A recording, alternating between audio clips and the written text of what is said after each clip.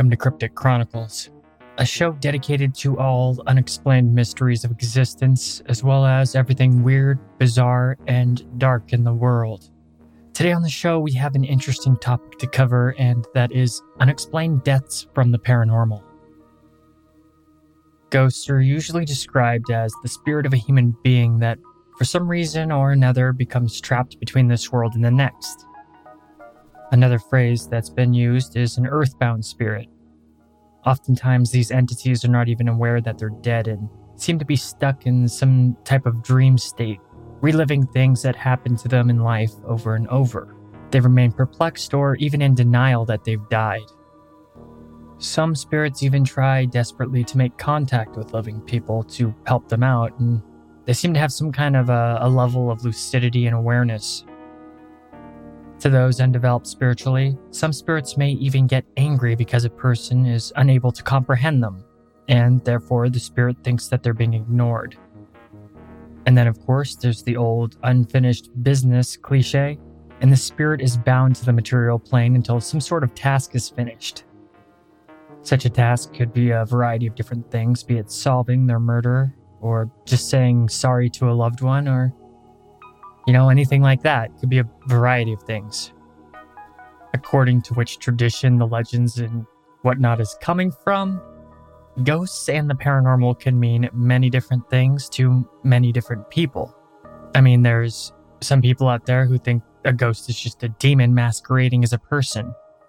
Or in other traditions, ghosts are just the shell of a person floating in the astral plane with only a vague sense of awareness concerning what they used to be and aren't really people, with the consciousness that once inhabited them long gone. These shells can be roused to action if they come into contact with a psychic sensitive, or can even be driven around by other entities like a marionette being pulled by strings. Some traditions even state that the only thing that survives death is what we in the West would refer to as the subconscious mind. So, when hopping into paranormal lore from traditions all across the US and the world, there really is no end-all be-all or agreed-upon truth between believers. Anyone who says that there is full of crap.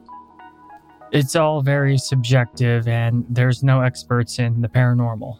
I mean, a lot of times these paranormal spirits don't even have to be human from a lot of traditions. And such things like a demon is actually a pretty broad term. And these entities are usually summed up as evil by the church and servants of the devil or fallen angels, at least in the West. But the word demon actually comes from a much broader category of supernatural creatures, and these entities are referred to as the daemon, which is a Latin word actually based on the classical Greek term daemon, both spelt similar in a similar manner and sound the same phonetically, but yeah, they're actually the same thing. And these daemons, they are not necessarily evil or good, but are more in between. Daemons could be many different spiritual entities. They could even be souls of humans from the golden age of civilization here to tutor the living. They're a mixture of nature spirits, elementals, chthonic heroes, spirit guides, actual deities, or even ghosts. Christianity just basically took all of these spiritual entities and classified them as demons, and put them in a little box as evil.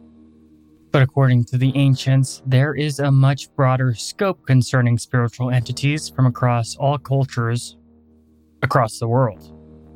And though daemons have many shades of gray concerning their nature, there are most definitely malevolent ones out there to cause as much suffering in the world as they can. But this episode is not about daemons, it's about people who have died from paranormal encounters. I'm more so just mentioning daemons in the introduction to give you a broader view if you're not familiar with the wider topic of paranormal entities. Because there's a lot more out there than just ghosts. And the daemon, definitely I can go over that in episodes to come. So don't worry, that's a fascinating topic. In any case, there are many documented unexplained deaths attributed to ghosts, the paranormal, and the supernatural. So let's go over some of the more mainstream, well-known ones in this episode. And that's enough for the introduction. I'm your host, Tim Hacker, and you're listening to Cryptic Chronicles.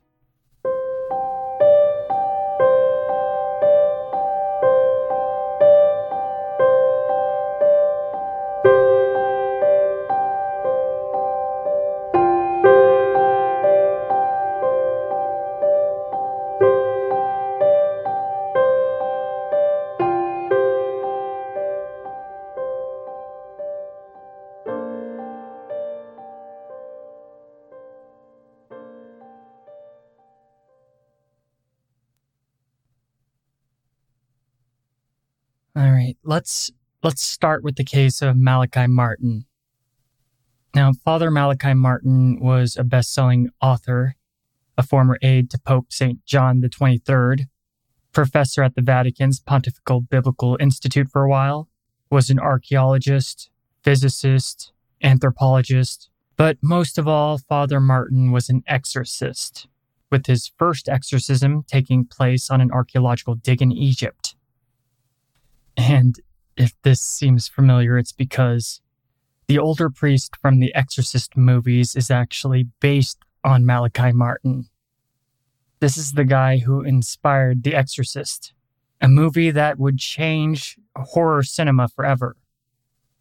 Anyway, he was basically all around a maverick and a Renaissance man. He was also the friend of Father Alfred J. Kuntz, and he believed that the Wisconsin priest's 1998 murder bore the masks of satanic occult evil. And I quote, "He was found at 7 o'clock in the morning with his throat cut from ear to ear," Martin said on a national radio program back in May 1998. He was found in his own blood, face down in it, and with various acts of desecration of his body, which are normally associated with Satanist-inflicted death. End quote. Father Kuntz's death is still unsolved till this day, and sadly, Father Martin would have a similar horrific fate, just like his friend. You see, Father Martin had issues with the Catholic Church and was very vocal about his disagreements with it. I don't really want to get into all that because it's political and sad, and you don't want to hear it. So he left and became a writer and freelance exorcist in New York. By the 1980s, he'd said he'd performed over 100 exorcisms. This guy was 100% genuinely just about helping people and fighting evil. But near his last days, when he was 78, Martin performed an exorcism on a young girl who'd seemingly been possessed by a particularly powerful demon. The 4-year-old girl spoke in an evil otherworldly voice, saying to Martin, "So you're Malachi Martin, and you think you can help her?" Father Martin was very shortly thereafter killed by being pushed out of his apartment and falling pretty far down to the pavement below. In the movie The Exorcist, this is represented by the younger exorcist jumping out the window to kill himself while he was possessed by the demon. And those spiritually inclined claim that when Martin left, the little girl was basically free, but the demon had latched itself onto him. And it was this malevolent supernatural force that either pushed him to his death, or he chose to die willingly to defeat it. In any case, if you look at the evidence, it doesn't make any sense how he fell out of his window in the way that he did, and there's no evidence of any foul play or any evidence of anything really. And it remains unexplainable, but his death is attributed to the supernatural.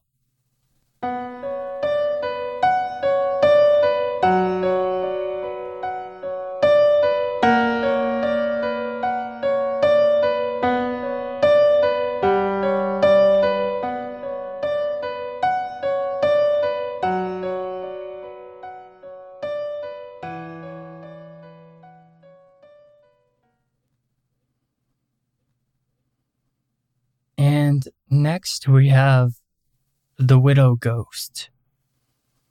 And this one's really creepy. In a small northeastern village of Nongkam Phanam, Thailand, nightmares seem to have become a reality. A dozen perfectly healthy young men have died in their sleep with no apparent medical explanation whatsoever. They appeared to have thrashed in their beds prior to death, as in the grips of some vivid nightmare. And all the news people that have covered this story cannot explain it and try to chalk it up to just like mass hysteria. But when you look at it from the Thai people's point of view, it's a lot more esoteric. And obviously, these villagers were pretty freaked out. And trying to stop these bizarre deaths, they consulted a spirit medium, who then told them that the young men were being hunted by a type of entity called a widow ghost, which is a spirit of vengeance and seeks out young men in their dreams to seduce them, and then murder them horrifically in the dream, which actually kills them in real life. And I know what you're thinking, this sounds awfully familiar to the Nightmare on Elm Street movies and Freddy Krueger and whatnot. And that's clever of you to deduce that because it's for good reason. Wes Craven based his original movie on real-life accounts. In the early 80s, the horror director read an article of real deaths that were happening across the country, and it only targeted Asian men. Cambodia's Communist Party was massacring people across the country, and these mysterious dream deaths seemed to only be targeting Asian men who were fleeing that country. So many of the Cambodian population was being massacred by the communists. There were a whole bunch of immigrants coming over to the US, with the numbers of Asian men dying in their dreams being pretty vast, so this story was pretty big back in the day. The men were dying in their sleep with no medical explanation whatsoever. And I got a few quotes. One boy told his parents he was afraid that if he slept, the thing chasing him would get him, so he tried to stay awake for days at a time. When he finally fell asleep, his parents thought this crisis was over. Then they heard screams in the middle of the night. By the time they got to him, he was dead. He died in the middle of a nightmare. End quote. An estimated 1,000 men died in their sleeps from nightmares during this time with no explanation, and here's another quote by a young man who died shortly after saying this. First, I was surprised, but right away, I got real scared. I was lying in bed, a dark shadow in the night. I was so tired, because I was working very hard then. I wanted to go to school, but I had no money. I kept waking up, because I was thinking so much about my problems. I heard a noise, but when I tried, I could not move. My bedroom looked the same, but I could see in the corner a dark shape was coming to me. It came to the bed, over my feet, my legs. It was very heavy, like a heavy weight over my whole body, my legs, my chest. My chest was frozen like I was drowning. I had no air. I tried to yell so someone sleeping very close to me will hear. I tried to move, using a force that I can, a strength that I have. I thought, what if I die? After a long time, it went away, it just left. I got up and turned on all the lights. I was afraid to sleep again. End quote. And that young man was found dead in his bed shortly after stating that. Traditional Hmong spiritual beliefs contain a form of spiritual panpsychism, a point of view that literally everything has a spirit or consciousness. When they left their homeland from the communists massacring innocent people wherever they went, the Hmong felt that they had been cut off from their ancestral spirits.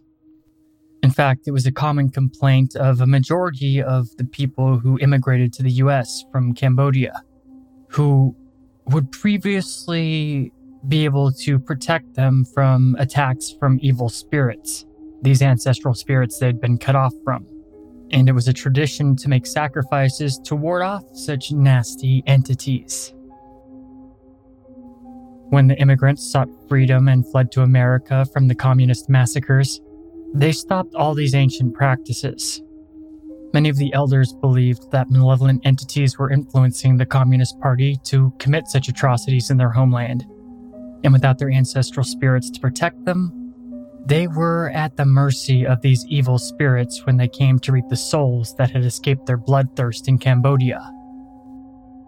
And based off of all of these accounts, Wes Craven made the movie A Nightmare on Elm Street. And back to the Widow Ghost. The Widow Ghost is one of these types of entities that seek out people to murder in their dreams. And after many fatalities, the medium told the villagers that the Widow Ghost was still on the hunt for more victims. She pointed out that the spirit was more likely to attack families that had only a single-born son, but was open to kill whatever she could find in the absence of that. To avoid the ghost, she told villagers to hang a red shirt outside their houses, which actually oddly seemed to work, and many men even began to dress as women as they went to bed to try and trick the entity. Though there were still men who dressed up like ladies that died, the deaths slowed down to the point where they ceased altogether, but the village is still incredibly traumatized by these events till this day.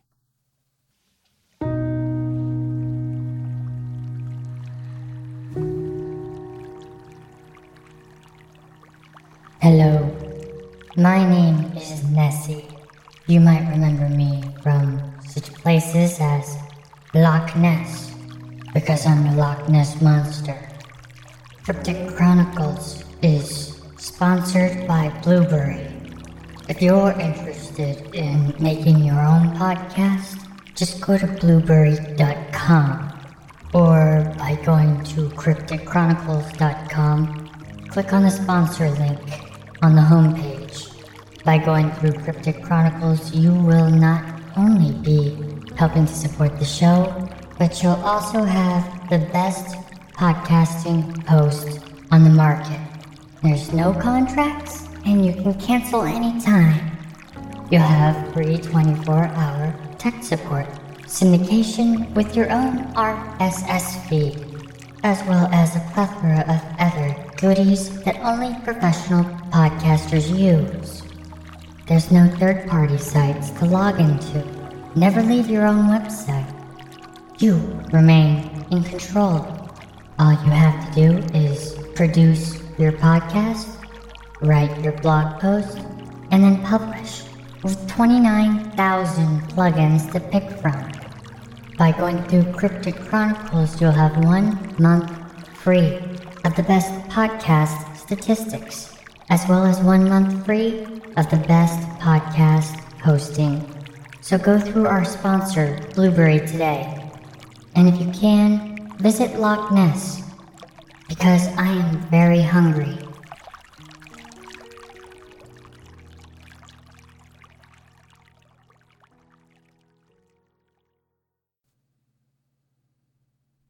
If you're interested in ghost ships, then the next topic in this episode is going to be intriguing to you.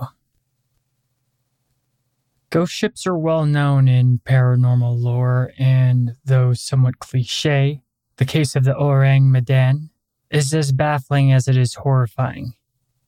And this isn't any ancient ghost ship either, because the incident took place in the 20th century and had dozens of witnesses, including a ship captain who had a lot to lose if he openly talked about ghost ships. Shortly after World War II, an extremely bizarre Morse code was intercepted by many seafaring vessels in the Straits of Malacca. It said, "All officers, including the captain, are dead, lying in chart room and bridge, possibly whole crew dead." End quote. Then, shortly after the mysterious Morse code sender sent out possibly his last act while dying, the second message that was understandable simply said, "I die." Super creepy stuff. And many people heard this Morse code, or received this Morse code, and they all kind of got together to investigate it. When 2 American ships arrived to answer the distress signal, they noticed that the Orang Medan was powered down and just drifting in the ocean wherever the wind would take it. For such a big ship, there should have been crew wandering around in plain sight, but no one was there and the ship was in pristine condition with no damage whatsoever. The captains of the American vessels blew the ship's horns trying to communicate, but they only received silence in return. And radio communication wasn't being responded to either, so they decided to investigate the ghost ship and formed a boarding party. And this is when the whole thing basically turns into a horror movie, but real life. The Dutch crew were all around the ship as they boarded it everywhere that they went. But every single one of them was dead, frozen with looks of utter horror upon their faces and their bodies stuck in rigor mortis, unexplainably pretty much in the position that they died in, twisted in terror with arms up to protect themselves to ward off some unseen enemy. And what I mean by unexplainable is not only the rigor mortis that had set in positions they died in, because it's hard to explain, but from a medical point of view, it was extremely unnatural how they were splayed out. But what's also unexplainable is that their bodies had basically started to decay at an extremely fast rate, highly abnormally. So what these sailors were walking into was a horror show. Their mouths were all gaping, eyes twisted in horror, arms raised, warding off something. But the distress signal was very fresh, yet the corpses looked as if they'd been decaying for some time. Even the ship's dog was stuck frozen in an eternal snarl. And even though it was an incredibly hot summer day, the ship was unnaturally cold everywhere that they went. When they looked closer at the bodies, they were surprised that there were no signs of physical harm that could have possibly caused their death. The sailors died for no apparent reason whatsoever, and the officers apparently tried to barricade themselves inside the ship, but they all died in the exact same fashion. And the captain was found still at the helm of the ship with the same look of horror, and none of it made any sense. As the Americans explored the ship further and beneath the deck and whatnot, it was just a thing of nightmares. On every deck, the crew was found with the same looks of horror, and though the Americans documented everything thoroughly, they obviously wanted to get off that creepy ship as soon as possible. When they left, they attempted to tow the Orang Medan for law enforcement to further investigate the mysterious deaths. But out of nowhere, the ship caught fire even though it was in pristine condition just a moment before. So they had to cut the lines, and the ship exploded with such violence that it was lifted out of the water allegedly, and then it just sank to the bottom of the sea. Many years later, the assistant director of the CIA, C.H. Mark, mentioned the Orang Medan case in a letter that wasn't ever meant to go public. This letter has also been declassified by the government recently because of the Freedom of Information Act, so you can actually go read it if you want. Though everything concerning this person the letter is sent to was redacted and is still classified. The CIA administrator talks about the ship in the letter and all the events I've already talked about, but the most bizarre aspect of the letter is that he alludes to that the government knows a lot more than they let on concerning the paranormal. C.H. Mark wrote in the letter, and I quote, "I feel sure that the SS Orang Medan tragedy holds the answer to many of these airplane accidents and unsolved mysteries of the sea. Do you think something from the unknown is involved?" End quote. He even references old English chronicles about the unexplained at sea and talks about fiery spheres rising or vanishing into the ocean. It's incredibly bizarre because he casually talks about the unknown and the paranormal as if they are mutually accepted real things. And whoever this letter was written to, I would really like to know who it is because, I don't know, it's just bizarre. So yeah, the assistant to the administrator of the CIA talked seriously about a ghost ship being real and basically about the paranormal being real as well. And why would the most powerful intelligence agency in the world entertain the idea of people being killed by the paranormal if it wasn't a very real danger? I'm going to take a quick break. Don't go anywhere. You're listening to Cryptic Chronicles. Hello, dear listener. Have you ever had a paranormal experience? A spiritual or esoteric experience? Have you ever seen a UFO or something that you could not explain? Have you ever witnessed anomalous activity that defies reality? Have you ever experienced unexplained mysteries of existence? If you have your own cryptic tale and would like to have it shared on the podcast, then call 1-800-757-6049 and leave a message of your experience. If it's what Cryptic Chronicles is all about, then it will be shared on the show. Just make sure you thought about what you will say ahead of time, and give a clear and concise account. Also make sure to leave your name, where you're from, or any information that will assist in making a clear picture to portray to listeners of Cryptic Chronicles. Once again, call 1-800-757-6049. That's 1-800-757-6049. We look forward to hearing from you.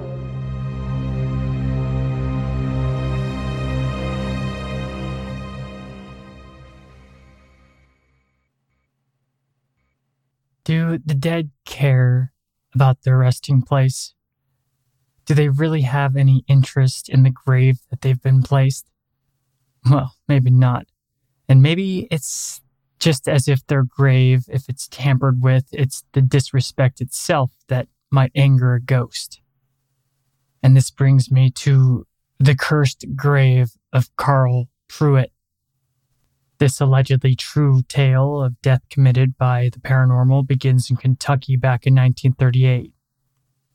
A man named Carl Pruitt returned home from a long day at work only to discover that his beloved wife had been cheating on him and was found with her lover in his own bed. He found them there going at it, but in his rage, he let the man run off and escape, but his fury was only reserved for her. Pruitt grabbed a chain and murdered her by strangulation, and unable to go on with all of the shame associated with his wife cheating on him, he killed himself shortly after. His murdered wife's family were rightfully upset and had her buried far from where he himself was laid to rest. After a while, his tombstone began to display some anomalous activity. Visitors to the graveyard began to notice discoloration on his tombstone. The discoloration just got more and more vivid, to the point it was blatantly resembling chains. The same chains that Pruitt had used to end his cheating wife's life. And as anyone who has spent any time around young boys knows, they do stupid things in groups. And a graveyard is not a place for young children to hang out for any long periods of time or for any specific reason in general. In any case, though, a group of kids stumbled across the grave of Carl Pruitt and noticed the odd chain-like discoloration on his tombstone. Well, one of the kids was trying to impress the others and took a big rock and chucked it at the grave, which nicked a piece off of the tombstone, vandalizing it. This did not please the ghost of Carl Pruitt at all, because when the kid was riding his bike home, something very unlikely happened. He had an accident on his bike that caused his bike chain to break, and his crash fell in just the right way against random debris that it pinned him with his bike chain wrapped around his neck, which caused the young boy to be strangled to death shortly after because he was too weak to remove the chain and was unable to lift himself from the bike and whatever was pinning him to the ground.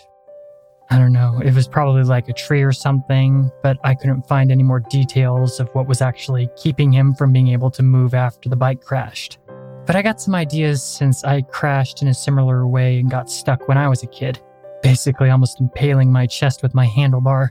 But somehow the kid just got stuck and strangled to death on his bike chain. The boy's family was obviously devastated, and when what he was up to prior to his death was revealed, the mother was so upset she let superstition take over and blamed the dead Pruitt, or the tombstone, or who knows, but she decided to take an axe to the graveyard and attack the supposed tombstone with a chain on it that her son had vandalized. This did not turn out well either. She attacked the tombstone over and over with the axe and actually made it home, unlike her son, after she was done. It wasn't until the next day that the strange stuff started happening. She was doing laundry and putting it up on a clothesline outside like they did in the old days when out of nowhere a clothesline snapped and wrapped around her neck, which caused her to strangle to death.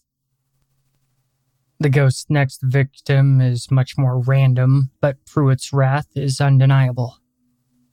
One day a farmer was riding his cart home being pulled by a horse. Remember, this happened a long time ago when that was still a thing. The farmer was maybe drunk or something, and it was a time that no one really cared about firearms. Everybody had them, and the area was not nearly as condensed in population as modern times. So it's probable that this would be a thing that would happen, and people did. Anyway, the farmer was taking pot shots with his gun. As he and his family were going past the cemetery, he spotted the tombstone of Pruitt and thought it would be a good target for practice.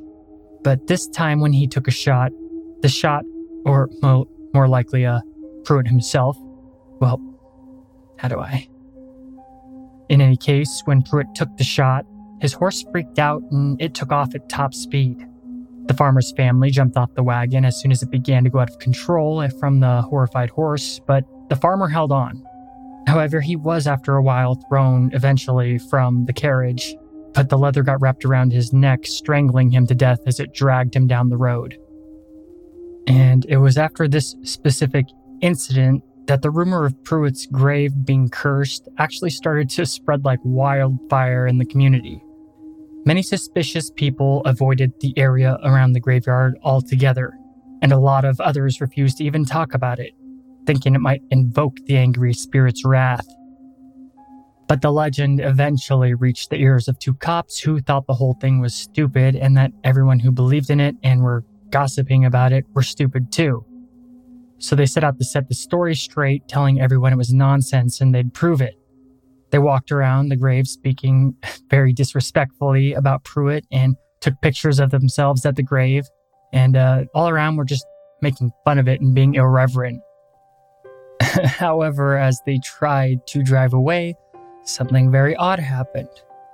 A glowing orb illuminated erratically behind them in cascading pulses that made the formerly skeptical policemen become consumed with dread. The driver floored it to get out of there, but he lost control and they careened off the road into a fence. The cop who was in the passenger seat was straight up thrown out of the crashing vehicle but somehow survived. But the other officer was found with a chain between two fence posts going halfway through his neck, killing him almost instantly. And there is only one more death officially documented concerning Pruitt's grave that is attributed to Pruitt himself. The ghost, I mean. And that's by a man in the early 40s who also thought that the rumors were nonsense, just like the policemen. Seeking to disprove the legend, he took a giant sledgehammer to the grave and started hitting the tombstone. He messed it up pretty good, and people were listening to him hit it repeatedly from beyond the wall of the graveyard. But then all of a sudden his smashing stopped and he began screaming like a lunatic and ran away. The people who were listening to him attack the tombstone were concerned about him and went to go find him, and when they did find him, he was hanging from the entrance gate with the chain that's used to lock the gate wrapped around his neck, and he was strangled to death. There are no other incidents reported since this death or paranormal activity other than poltergeist activity, and no one has tried to really mess with or damage the tombstone since, which seems like a pretty smart move.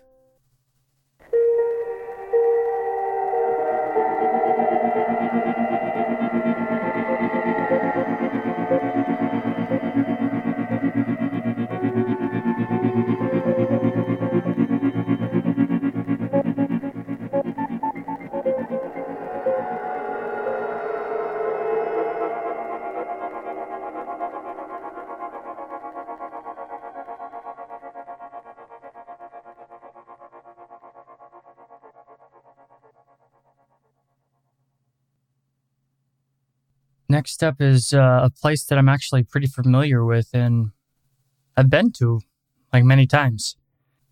And that's the whole solitary confinement at Alcatraz Island in San Francisco. Somewhere that's like literally just around 45 minutes to an hour from where I'm recording right now. In 1933, the US government decided to open up a maximum security prison. And it was a minimum privilege, basically meant to deal with the worst criminals of all time. Sometimes called the Rock because of its isolation surrounded by water. This prison held the highest tier evil that the United States had to offer back then. And there's actually a lot of interesting lore that surrounds the prison.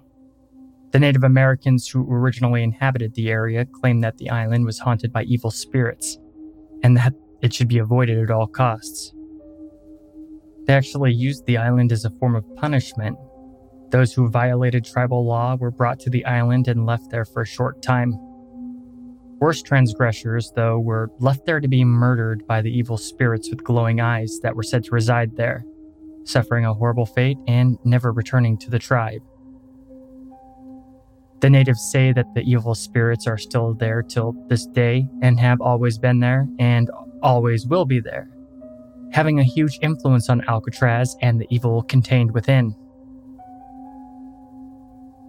In modern times, the formidable prison is obviously shut down and now just a tourist attraction in San Francisco, but back in the day, it was basically a prison that was dreaded by all criminals to even think of being sent to. And a lot of people did not return despite prison sentence.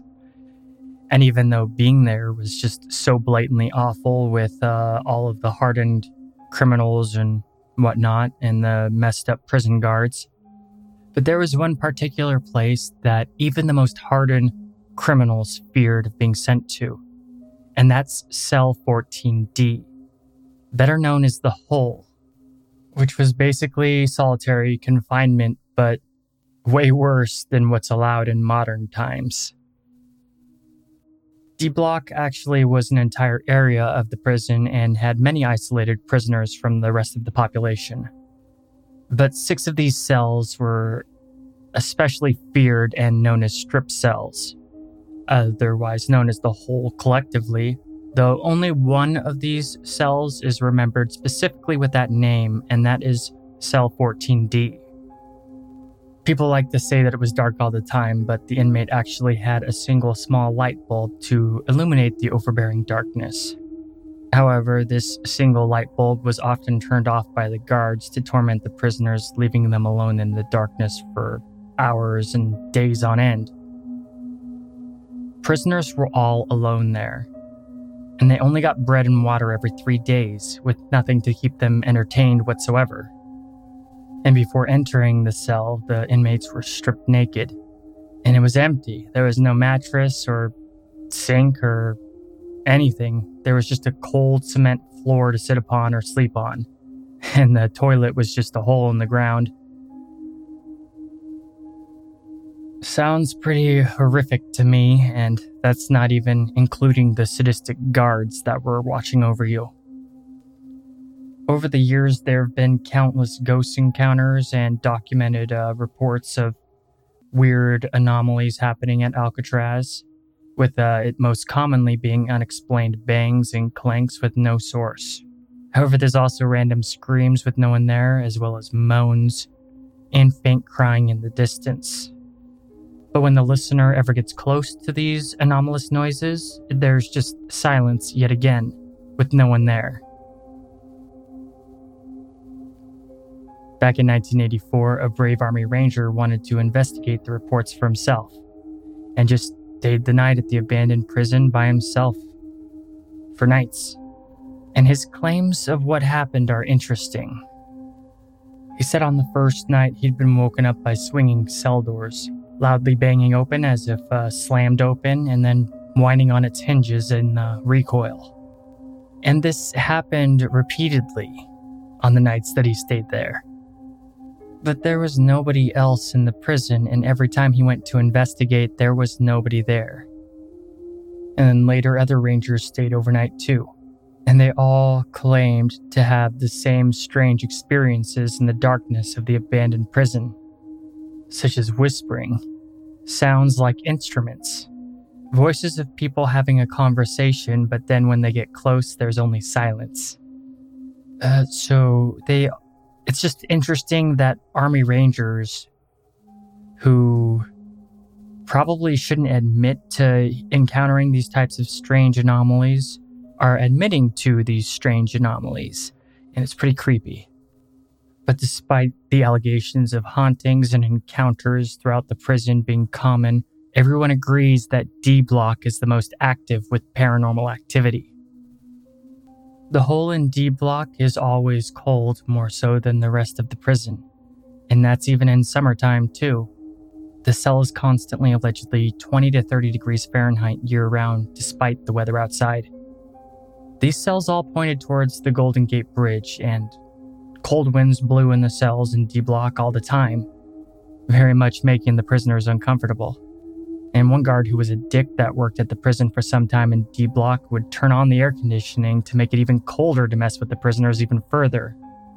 And that guy got away with it for years.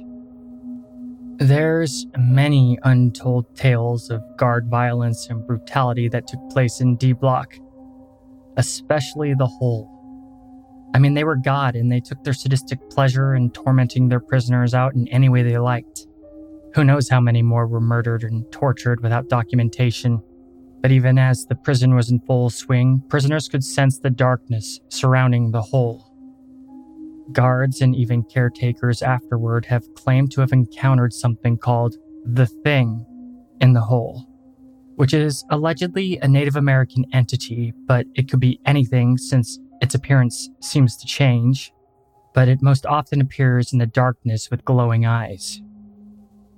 Other reports from those who have lived on the island as caretakers have claimed to see phantoms that only appear for a moment, and then when they blink, they vanish. A former guard who worked in D Block claimed that back in the 40s, he and the other guards often saw the apparition of a man who was oddly dressed in 1800s attire, looking very out of place. He would walk down the hallway of the strip cells and specifically around the Hole. Whenever the guards would try to talk to this apparition, he would just ignore them, but it would send chills down anyone's spine who ever got a glimpse of him. One night in the mid-40s, a prisoner became very unsettled and began screaming for the guards to help him. He was screaming at the top of his lungs that he wasn't alone in his cell, and that something was in there with him. He yelled that there were glowing eyes staring at him, and he repeatedly pleaded for help from the guards. The man would scream over and over, and his voice just got more hoarse and more hoarse, but the guards just ignored him, not doing anything, not even investigating to see if he was okay whatsoever.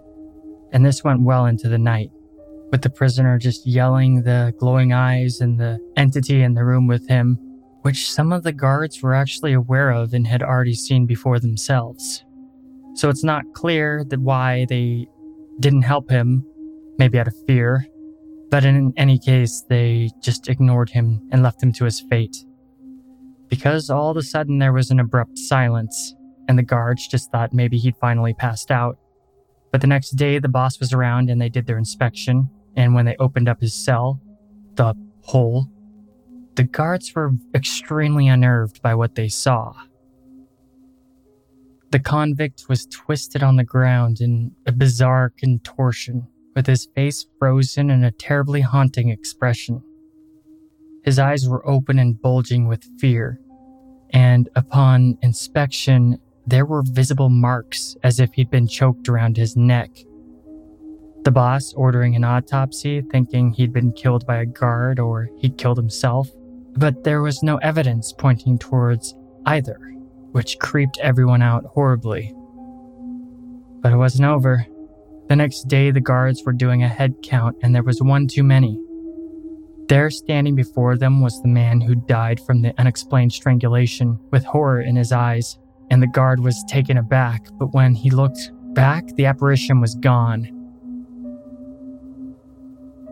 So if you ever do visit Alcatraz, pray you do not see the glowing eyes in cell block D in the hole, because it may be the murderous spirit of an enigmatic man from the 1800s, or an ancient evil Native American spirit, or even to some psychics who have visited the island, a demon that feeds on fear and sorrow.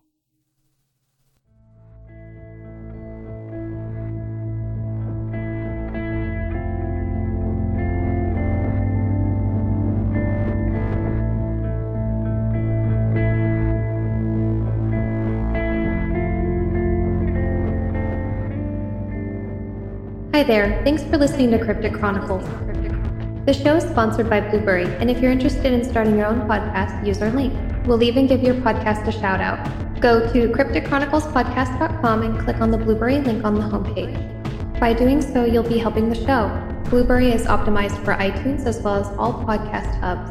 You won't have to worry about expensive contracts or fees. In fact, you won't have to leave your own website. You'll have your own RSS feed and no third-party sites. Try it for a month free by going through Cryptic Chronicles. Also, if you're a fan of cryptic content, please support the show on Patreon. By giving just $1 a month, you can really assist us in posting more content frequently. You'll also have access to bonus ad-free episodes of the show and the Discord channel. To keep up with all Cryptic Chronicles content, follow us on Twitter, Instagram, Tumblr, and of course Facebook. Give the Facebook page a like and join the Cryptic Chronicles group. We'd love to hear from you. Thanks for supporting the show, but most of all, thanks for listening.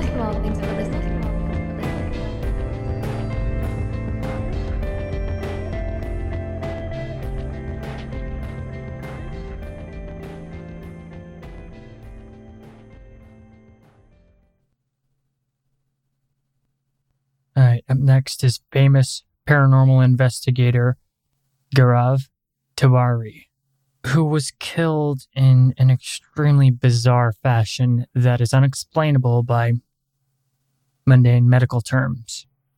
There are many real dangers to paranormal investigators. Not the fake ones on TV, but the real ones. The vast majority of ghosts can't be interacted with consciously because they're not conscious.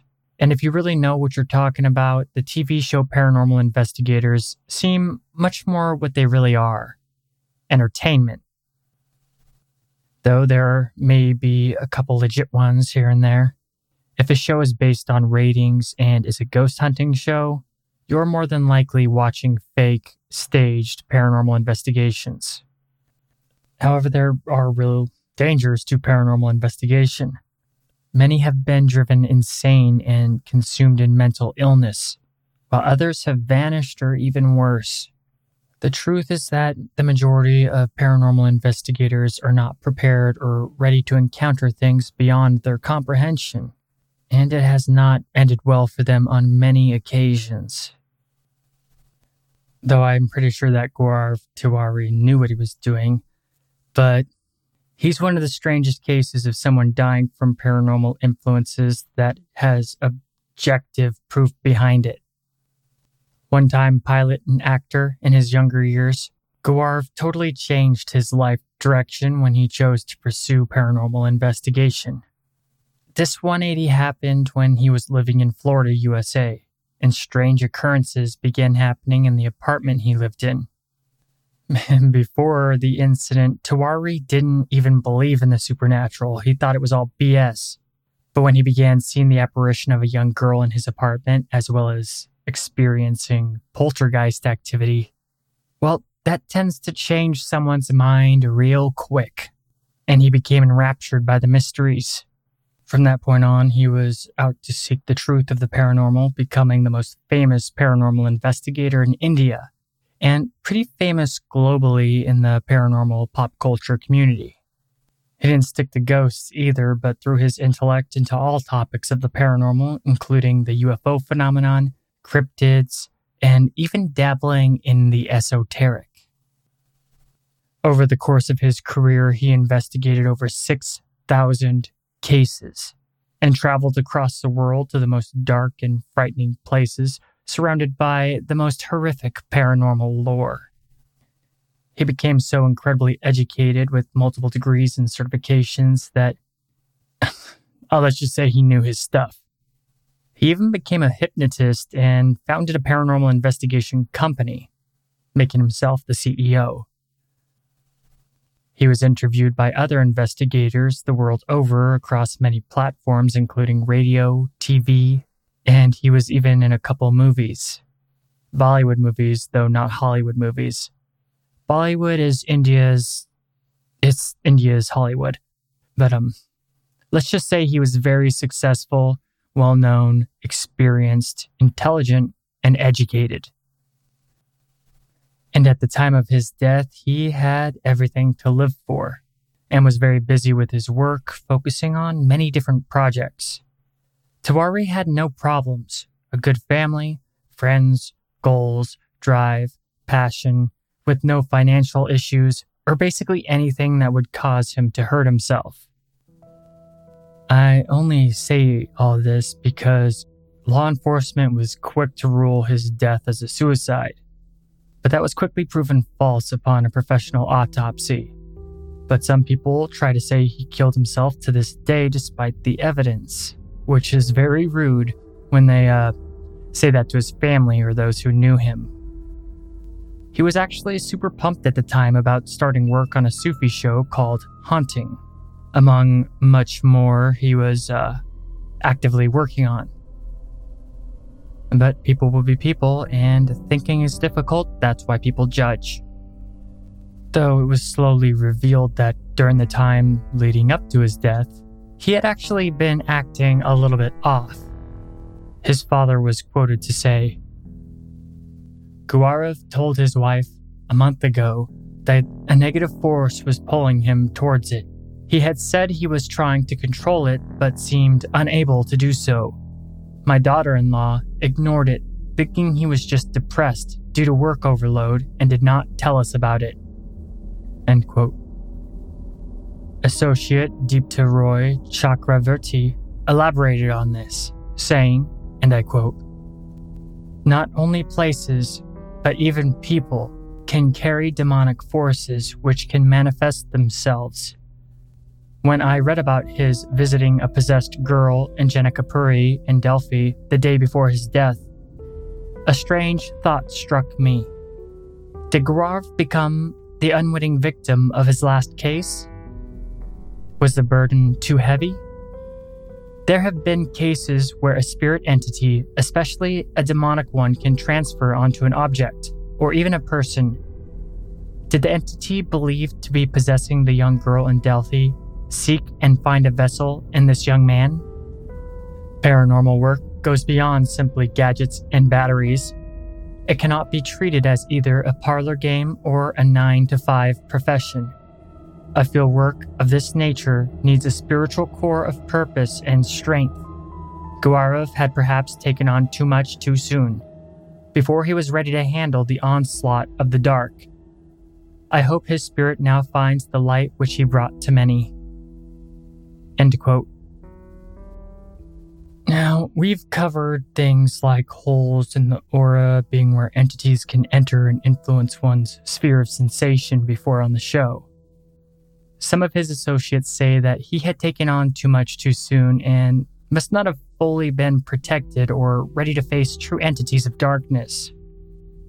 A fellow paranormal investigator of Tiwari said, and I quote, "As we understand, no ghost or spirit can kill a man, or at least there is no documented evidence to suggest that. They can only temporarily cause some disturbance, especially to a person with a weak aura. A person with bad habits, as someone on drugs, can develop a weak aura."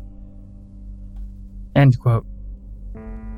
Though the whole aura stuff is kind of like a niche when it comes to paranormal lore and knowledge, I think it's interesting that it gets brought up here. Anyway, this is how his death went down. One night, Tiwari was just relaxing at his home in India like any other night, with everyone saying it was all normal and uneventful. He was acting pretty normal and nothing seemed out of the ordinary, and everyone who saw him that evening and was spending the evening with him can back this up. Tiwari got up to the bathroom casually just like anyone normally would, But it wasn't too long before his family heard very loud noises coming from the bathroom. Loud. Like really loud. They rushed over to see what happened and if he was okay, but when they tried to open the door, they discovered it was locked and concluded the only one who could have been inside the bathroom was Terari. With the door locked, they had to bust inside, and there, when they finally did get through the door, they saw him face down on the bathroom floor. He was alive, but out of it. Non-responsive. Comatose, but alive. Obviously freaked out, they rushed him to the hospital as soon as possible, but somehow he asphyxiated on the way there.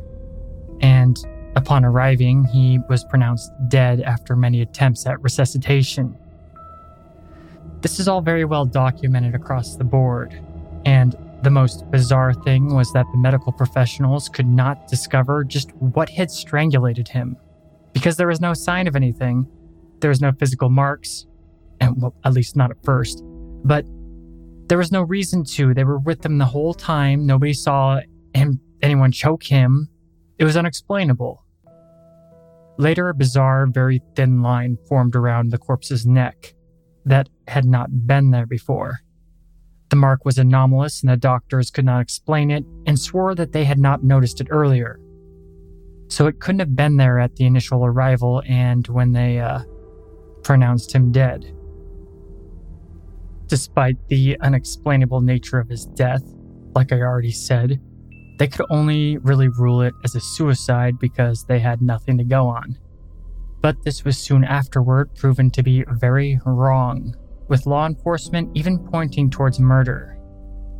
They looked towards his family as the first suspects, but it didn't take long for the family to be proven utterly innocent of foul play in every way. And they never came up with any other evidence or suspects. The mystery remains unsolved, with the 32-year-old Gaurav Terari's anomalous death back in 2016 one of the most prominent deaths by the paranormal. It was a tragic early end to a booming career cut short, and a horrific unexplained death caused by unexplainable reasons. Do you think that he could have come back with some anomalous dark entity or even a demon attached to him, as his colleagues thought?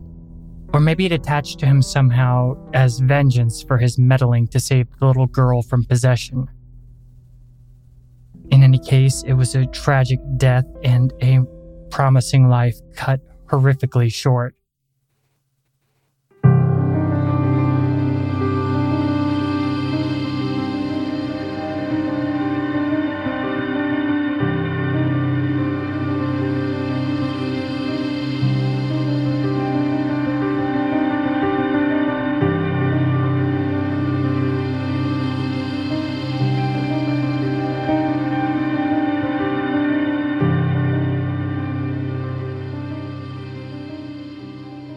Alright, listener, that's all for today on the topic of deaths attributed to the paranormal. Make sure you stay away from dangerously haunted places, and don't mess with dark forces. You never know what you might bring home with you or be running into, and yeah, it's just better not to mess with it. And in saying that, you know the drill. Cryptic Chronicles is available on iTunes, Stitcher, Podbean, or you name it. Any podcast hub, we're there. If you got the time, please leave the show a good review. It would really help us out and get us more in the spotlight. Recently, we were trending in Canada and Britain in the top 200 podcasts, which is awesome, and all thanks to you, listener. The Cryptic Chronicles isn't even on the radar in the US, which is kind of odd. Please leave us a good review, and that can be rectified. And also, I'd love you forever and a half. So, yeah. Make sure you subscribe to us on social media to stay up to date with all our cryptic content. The Facebook group would love to have you stop by and check out all our weird stuff, because trust me, we got a lot of weird stuff to show you. I'd also like to give a shout out to my patrons because they're amazing and awesome, and I love them. Mark Lane, you're the man. Angie Allen, thanks for running the Facebook group so well. Kenny, you know you're my homie, Kenny. Thank you, Leanna Watts, Stephanie Wilkie, Linda Gonzalez, and of course, Paul the Mighty One. If you'd like to become a patron and join the ranks of the most awesome people who ever lived, then just go to crypticchronicles.com and click on the Chronicler's Vault at the top of the homepage, or on the Facebook link, or any of the other plethora of links there are out there I got. By doing so, you will not only get an ad-free version of the show that is completely uncensored in every way, but there's more stuff to it. I leave in a lot more and add stuff that the regular podcast doesn't hear. You also get all of the YouTube videos early and exclusive episodes not available to anyone else. More goodies and awesome stuff are coming. I got a lot of ideas to add to the patrons, but gotta work on stuff a little bit more. I'm not sure I'm quite there yet on a professional level, but I think I'm doing pretty good. I mean, I was trending in the top 200 podcasts in Britain and Canada. That's awesome. And I just thank you for listening. Really appreciate it. Anyway, I can't wait to talk to you again soon, and make sure you stay safe. I'm your host, Tim Hacker, and as the greatest cosmic horror writer of all time once said, the process of delving into the black abyss is to me the keenest form of fascination.